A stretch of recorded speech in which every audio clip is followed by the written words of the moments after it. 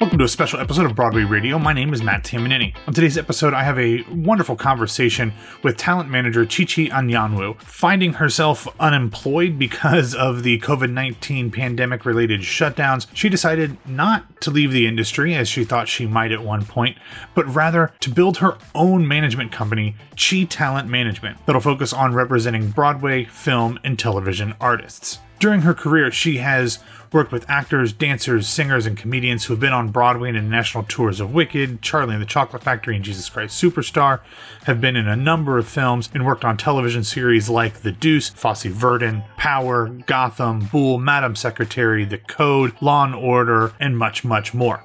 In our chat, we talk about the differences between what an agent does and what a manager does, why she sometimes feels like a therapist when working with her clients, and also the fact that in addition to her work as a manager, she also works as a freelance diversity audience consultant. Thank you so much for taking the time to do this today. I really appreciate it. No problem. We'll have a link to ChiChi's talent management company in the show notes if you want to check that out. So without further ado, here's my conversation with ChiChi Anyanwu. First off, congratulations on the new agency. I'm sure that this is not necessarily how you anticipated starting your own agency, but it's exciting nonetheless. Yeah, and then also just to clarify, it's management, talent management. Okay, what is the difference between those things? Because I wouldn't know that there is a difference. Well, with agencies, actually, they're franchised by the union, and then managers aren't. So technically, agents are the only ones who are technically able to negotiate contracts legally. And then managers we're kind of more about advising and guiding our clients as opposed to the negotiations. Gotcha. Okay. So like agencies deal with more of the legal side of things. Exactly. Yeah. Gotcha. And they also have more clients as well, too.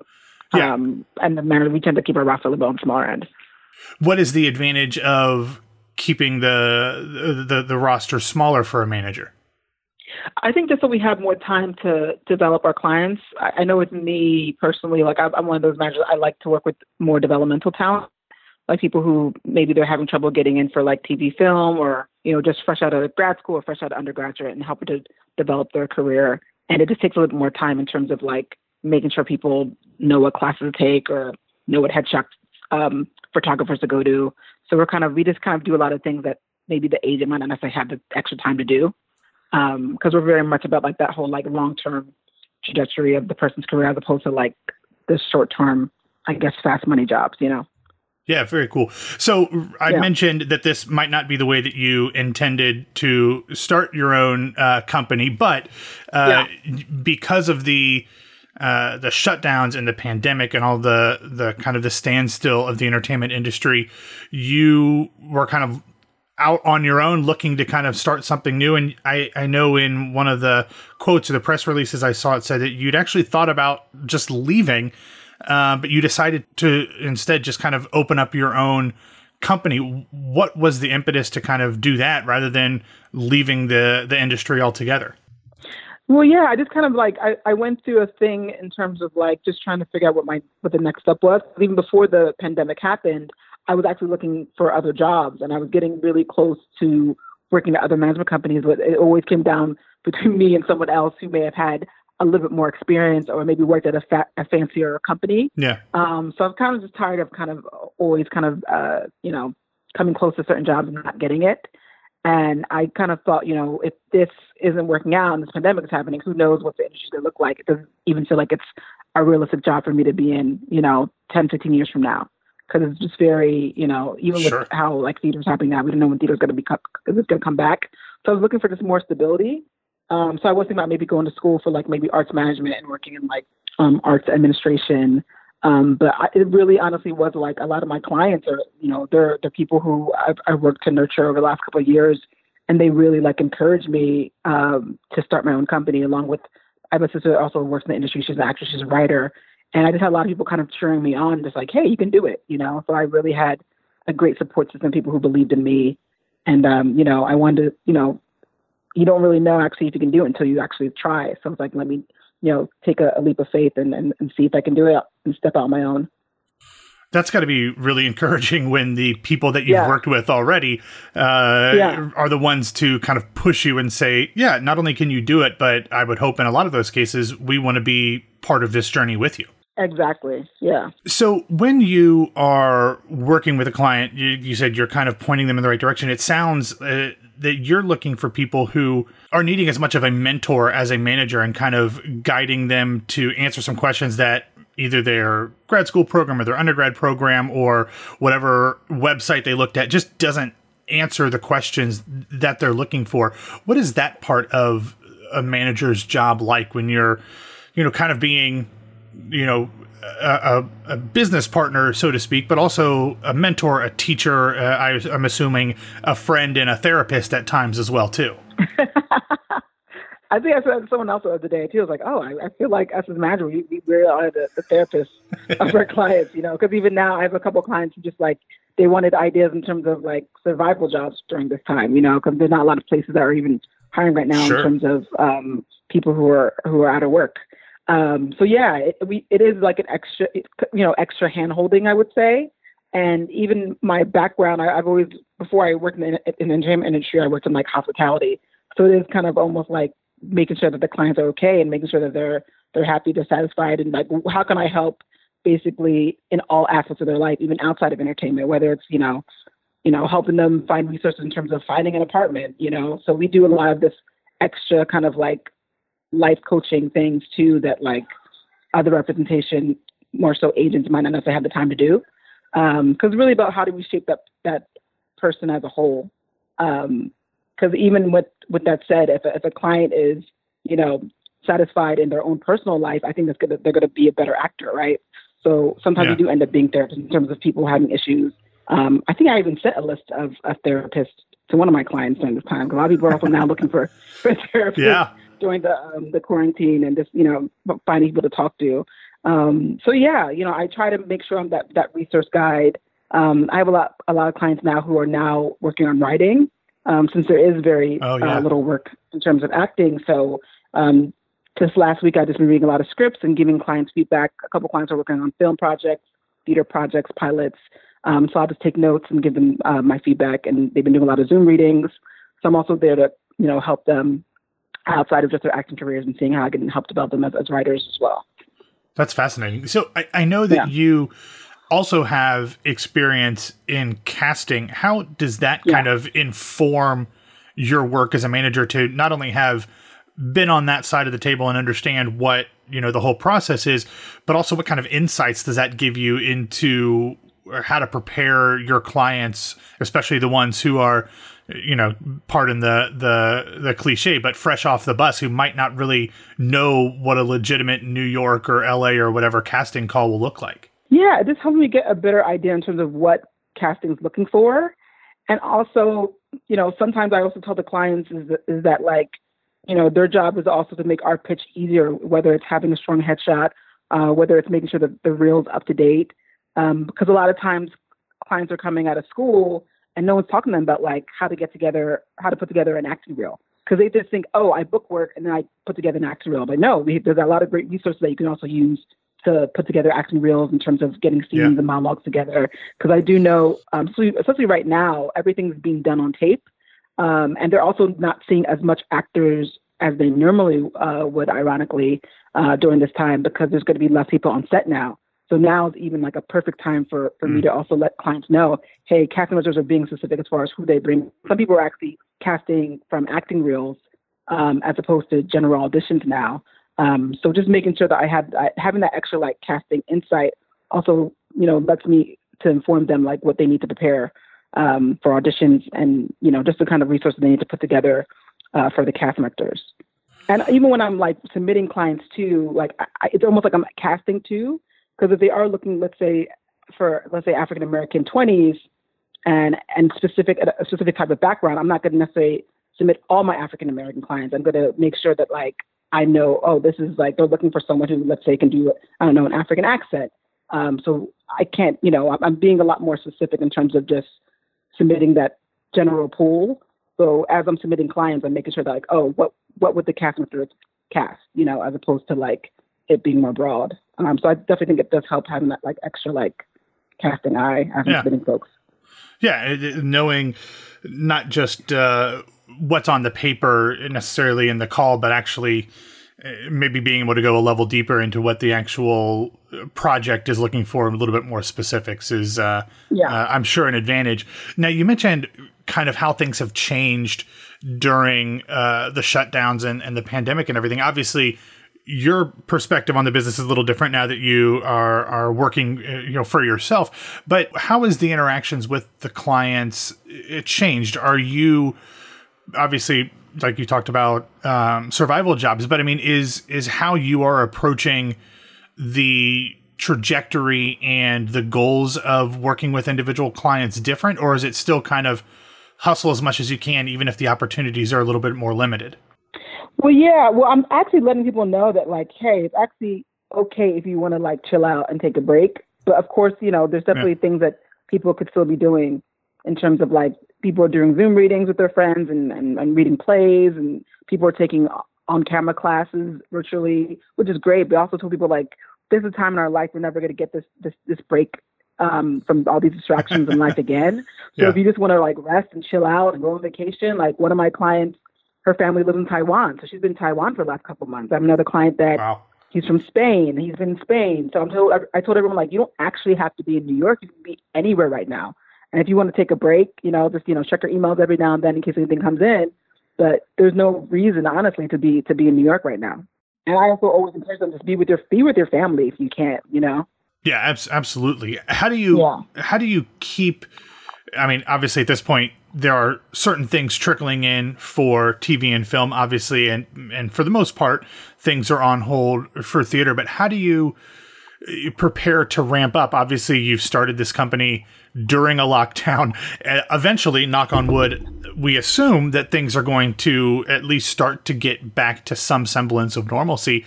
How do you prepare not only your clients, but yourself to get back into a much more busy and hectic way of doing things when eventually businesses and shows start to reopen? Yeah, that's a good question.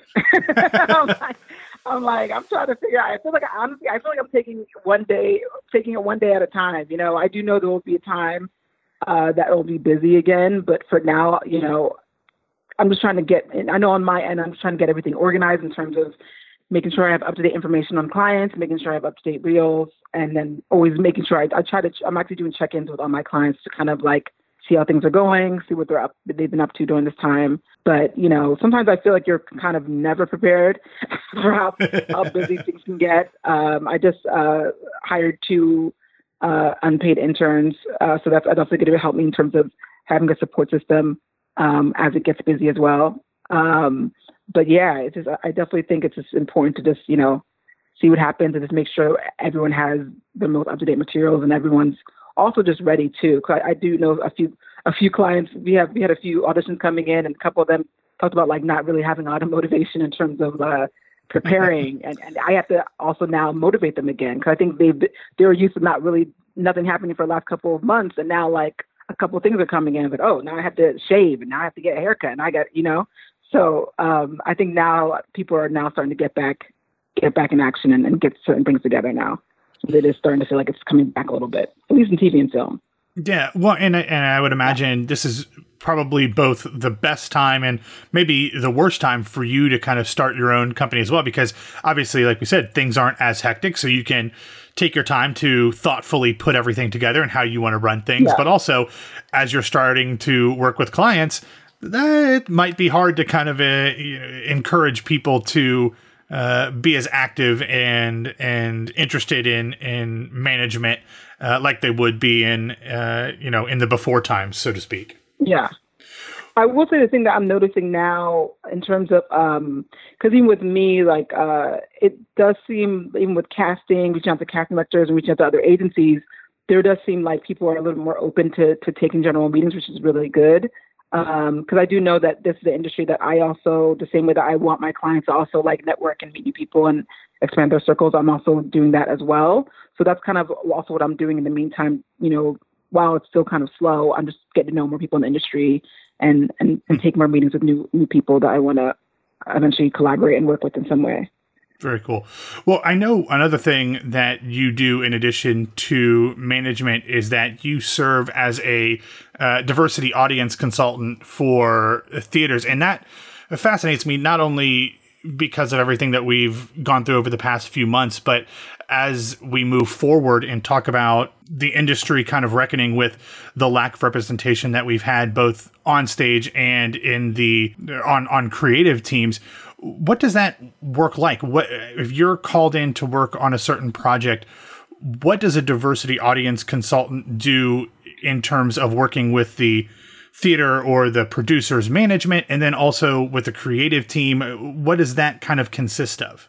Well, just tell you, it first started. I had saw Pipeline at Lincoln Center by Dominique Morisseau, and they had a thing. She basically hosted a thing called Black Theater Night. And I remember going to the theater, I'm like, oh, this is the most diverse theater I've ever seen in a long time in terms of the audience. Yeah. So sometimes you'll go into shows, especially when it's, by a playwright of color. And, I'm one of few minorities that are in the audience.